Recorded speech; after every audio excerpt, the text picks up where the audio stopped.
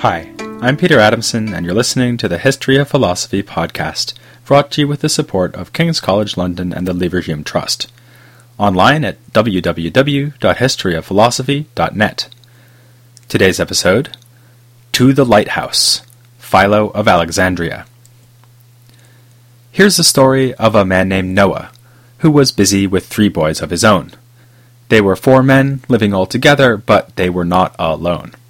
In fact, they were surrounded by an extended family and 2 of every creature that crawls upon the earth and flies in the sky, having delivered them from certain destruction in an ark that had been built to precise specifications. After making landfall, Noah showed where his priorities lay by immediately planting vines, turning the grapes into wine, and getting drunk. The youngest of his sons saw him in this sorry state and fetched the other 2, who respectively covered up their naked father. Once Noah sobered up and awoke, he was furious with the youngest son who had seen him so exposed. He cursed this son's son, his own grandson Canaan, condemning him and his descendants to servitude. As you know, this rather sorry tale appears in the Bible, in fact, almost at the very beginning of the Bible, in the 9th chapter of Genesis. Whether you are a believer or not, you have to wonder, what is it doing there? Why would the Bible tell us that Noah, savior of mankind, and animal kind to boot, got senselessly drunk and was shamefully exposed in front of his sons? It's a problem not unlike one we've seen before. You'll remember that some ancient readers were shocked by stories in which colorful misdeeds were ascribed to the Greek gods. Some, like Xenophanes and Plato, rejected these stories. Others assumed that the myths had a less obvious and more instructive meaning. Giving the awkward bits a less awkward interpretation was sometimes called therapeia muthon, the healing of myths. By the time of the Middle Platonists, interpretive healing had frequently been applied to Homer and other revered texts of the Hellenic tradition. In the mid-1st century AD, an author named Cornutus set down a compilation of such readings. He drew especially from the Stoics, who used allegory and etymology to uncover the messages that lay hidden in sacred tales of the gods. You may recall that, in his dialogue The Cratylus, Plato too used etymology to extract a philosophical meaning from the names of gods. Inspired partially by this Platonic precedent, later ancient Platonists were eager to see philosophical content in Homer and Hesiod, and would use any means necessary to find it. Nor did they ignore the Jewish scriptures. We are told that one of the greatest Platonists of the early empire, Numenius, asked, "What is Plato but Moses speaking in Attic Greek?" Later Platonists, like Porphyry, who had nothing but disdain and hostility for the Christians, showed considerable interest in Judaism, treating the ancient faith and its ancient scriptures with respect. But to see allegorical interpretation in full sail being applied not only to the Ark and to Noah's being 4 sheets to the wind, but to the Jewish Bible in general, we need to turn to the subject of today's episode. He hailed from Alexandria, the city founded by Alexander the Great and made into a leading center for philosophy and science by the Ptolemies of Egypt. His name was Philo, not to be confused with the new academic skeptic Philo of Larissa. This Philo of Alexandria is sometimes called Philo Judaeus because he was a Jew. His works consist mostly of exegesis of the first 5 books of the Bible, the Pentateuch or Torah, which were taken to be the writings of Moses himself. Philo's approach to this sacred text was inspired in part by philosophical allegories like the ones I've just mentioned, and in part by previous Jewish commentary. But Philo's handling of the Mosaic teaching is unprecedented.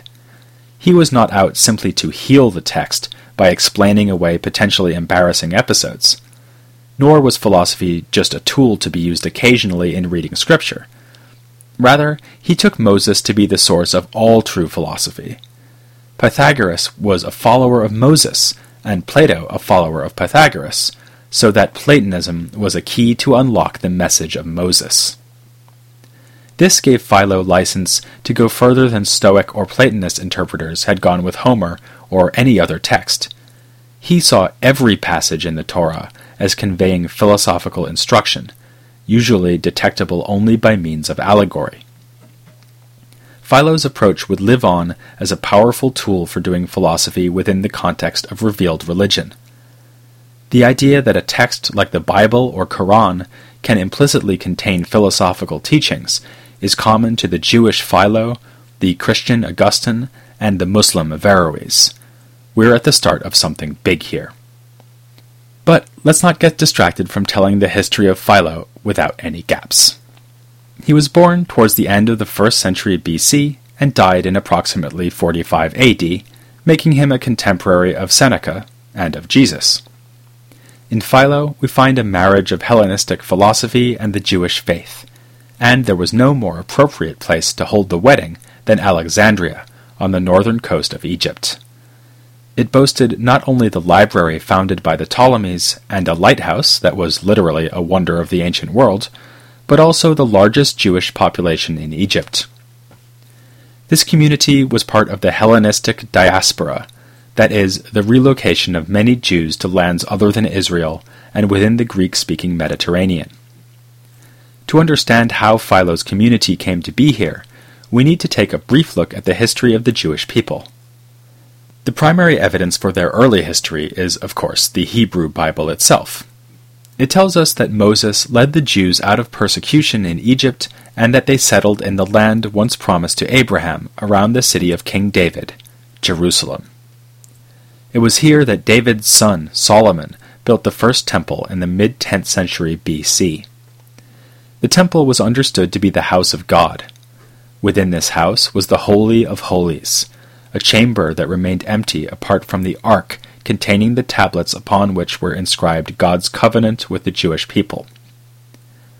The Bible tells us of Moses, David, and Solomon, and then continues the story with the books of the prophets, like Isaiah, Jeremiah, and Ezekiel, who lived in the 8th to 6th centuries BC.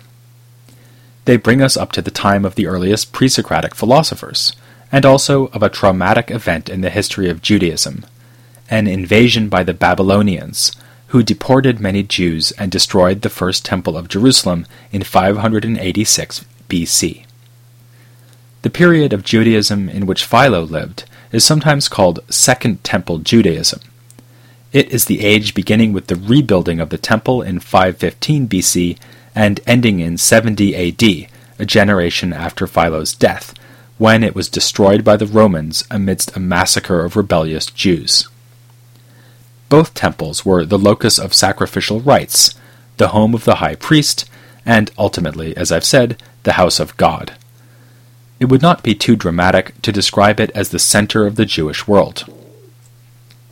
Jews of the diaspora, like Philo, faced the difficult question of what it meant to be a Jew in a foreign land, without access to the temple. After the Second Temple was destroyed, all Jews would face the same question no matter where they lived. Even before then, the fortunes of the temple and the Jews more generally were usually determined by more powerful political actors. The Second Temple could be built only once the Persians defeated the Babylonians and ushered in an age of relative peace for the Jews living in and around Jerusalem. But this situation, along with pretty much every other situation, was changed by Alexander the Great. He conquered the Near East in 332 BC, 10 years before his death. At first tossed back and forth between two of the empires that arose following Alexander's death, the region eventually fell under the sway of the Ptolemaic dynasty of Egypt. This meant that Jerusalem was governed by the same power as the city of Alexandria, a magnet for people of numerous cultures. Hence, the large Jewish population in Philo's time, when control over Egypt had been seized by Rome. A dynamic of cultural confrontation and cooperation between Greeks, Jews, and Egyptians continued as before, except that now the political prize to be won was above all the favor of the Romans. Philo is a perfect example. He tells us that he went on an embassy to plead the case of the Jews of Alexandria before the Emperor Caligula in the late 30s AD. The mission was a reaction to anti-Jewish violence that had erupted in the city among the Hellenic citizens, who considered themselves to be the true Alexandrians. We should not be misled by this. The Jewish community may have had strained relations with their Hellenic neighbors, but Philo himself wrote in Greek, and even read his Bible in Greek. His version of the Bible is called the 70, in Latin Septuagint, an allusion to the 72 scholars who were held to have translated it into Greek. These scholars were said to be divinely inspired, so that Philo assumed his Greek Bible could be read as the Word of God, and not a second-hand version of that word in a new language. Indeed, he invoked the inspiration of the translators in claiming that every passage had been translated with fidelity to the individual words, the surface meaning, and the inner meaning of the Hebrew text. If you've ever tried to translate from one language to another, you'll agree that divine intervention is the least that would be required to explain such a feat. The Septuagint is in fact not quite the same as the Hebrew Bible, differing in order and including additional material. In fact, it is closer to what the Christians would come to call the Old Testament. But for Philo, the Bible was in any case above all the 5 books of the Torah, and his philosophy is mostly presented as an exegesis of the revelation of Moses. He wrote 3 series of works expounding the Torah. One set out problems about the text, with suggested solutions. Another provided a verse-by-verse commentary on Genesis, explaining both the superficial and allegorical meaning of each verse. A third expounded a more thematic exposition of the law. At the head of this threefold series is one of his most philosophically interesting treatises, On the Creation of the World, which deals with the opening sections of Genesis. Here, Philo takes on the task of squaring the biblical creation story with Plato's Timaeus, the dialogue in which Plato set out his own creation story. To some extent, Philo's task is an easy one. When he sums up the principal doctrines underlying the Genesis account, his list could apply to Plato with equal plausibility. God exists, God is one.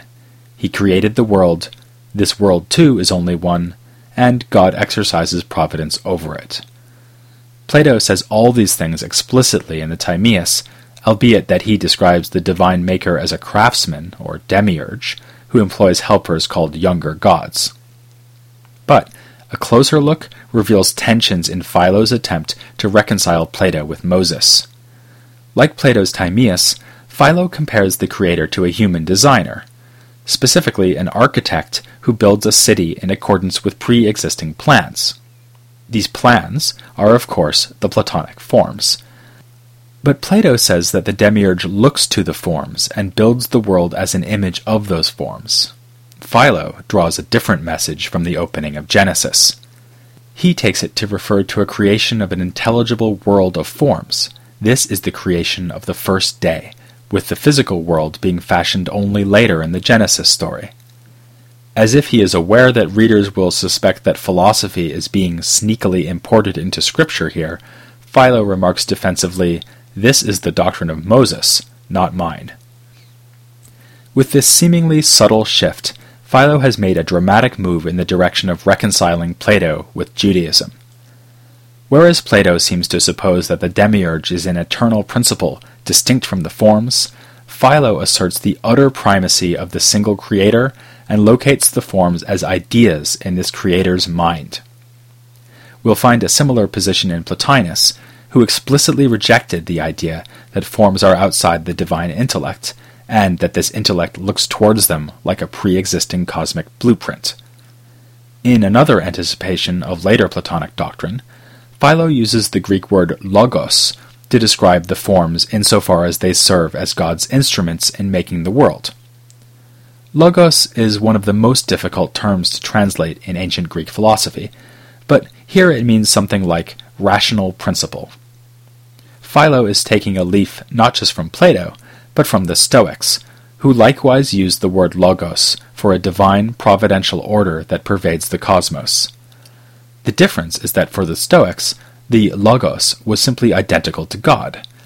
For Philo, it is God's ideas, which God creates as a first step towards creating the physical universe that will exist by the end of the 6 days.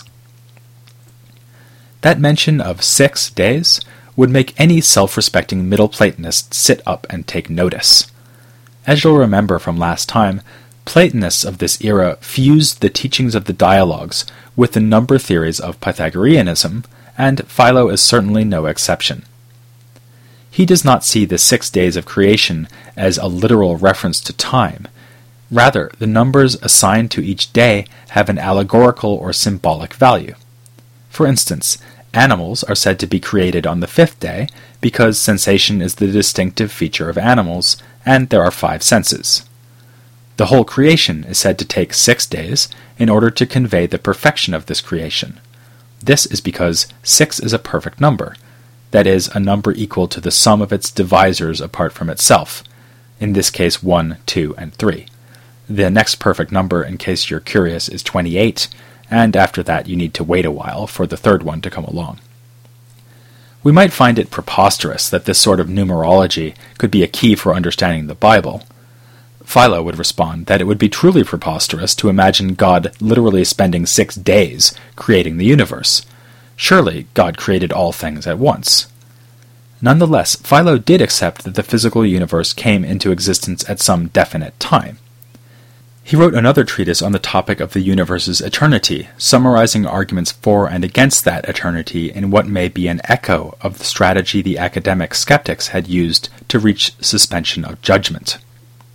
In our version of the text, only the pro-eternity arguments survive, which is ironic, given that Philo would have ultimately sided with the anti-eternity camp. So, in Genesis, Philo finds metaphysical doctrines about issues like God's creative act and the status of the forms. Yet he places at least equal weight on questions of ethics. For him, the Torah exhorts us to turn away from the pleasures of the body and towards virtue, which, for Philo, means faithfulness to God. Moses, as the source of all philosophy, was the greatest teacher of this message, but he was not its only teacher. Indeed, precisely because Moses was the source of all philosophy, Hellenic philosophers can be treated as collaborators in the task of interpreting Moses. In particular, Philo admires the Hellenic philosophers who champion rationality and virtue over pleasure. He would agree with Cicero and Antiochus that the heroes of Greek ethical thought are Plato and the thinkers taken to be his followers, namely Aristotle and the Stoics. Philo's discussions of ethics would thus give any faithful podcast listener a strong sense of déjà vu. He reproduces Stoic lists of the virtues, Aristotle's doctrine of the mean, even the imagery of Plato's Phaedrus, in which the soul must grow wings to return to its heavenly home. The difference is, of course, that Philo weaves these ideas into an exegesis of the Bible. The paradise of Adam and Eve signifies virtue, and their fall is surrender to pleasure, represented by the serpent. Philo understands Eve, too, as a symbol of seductive pleasure, a negative and reductive view of women that is partially compensated by more positive allegories of other women in the Pentateuch.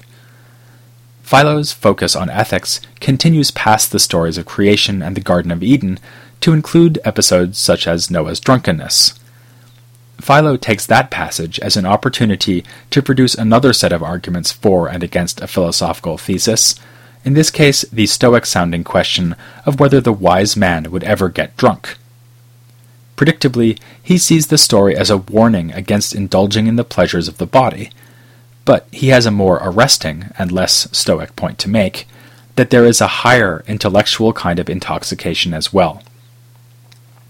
Those who attain wisdom and knowledge of God may seem drunk to the uninitiated because they are transported out of themselves.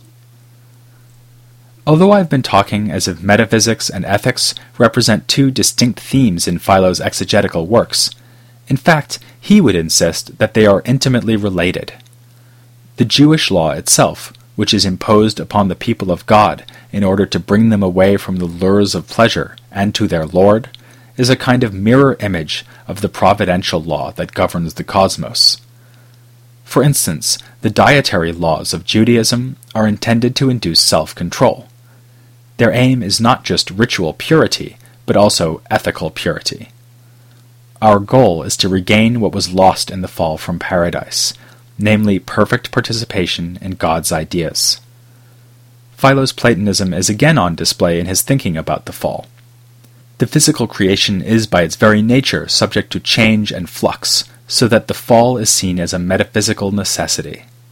But as a Jew, he understands the fall and journey towards redemption in a more historical context, with Moses showing his people the way back to God through his leadership of the Jews and, of course, through the Torah itself.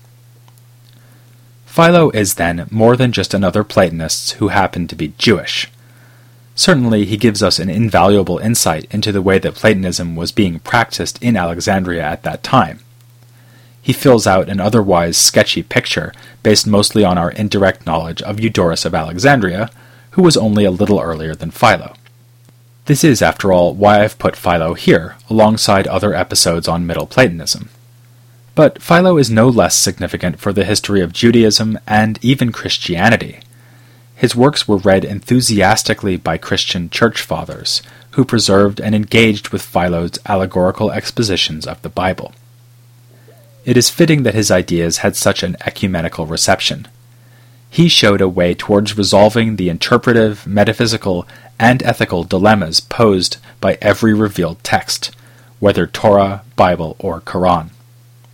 These dilemmas will become increasingly crucial as late antiquity wears on and Christianity supplants traditional Greek and Roman religion. For now, though, we're only in the early days of the empire, and pagan Platonism still has a lot of life left in it. Next time, we'll be looking at an author who, like Philo, often presented his philosophy in the form of an interpretation of religious symbols and beliefs. But he was neither Jew nor Christian. In fact, he was a priest at the Temple of Apollo at Delphi. You know yourself that you should join me to hear about Plutarch, next time on the History of Philosophy Without Any Gaps.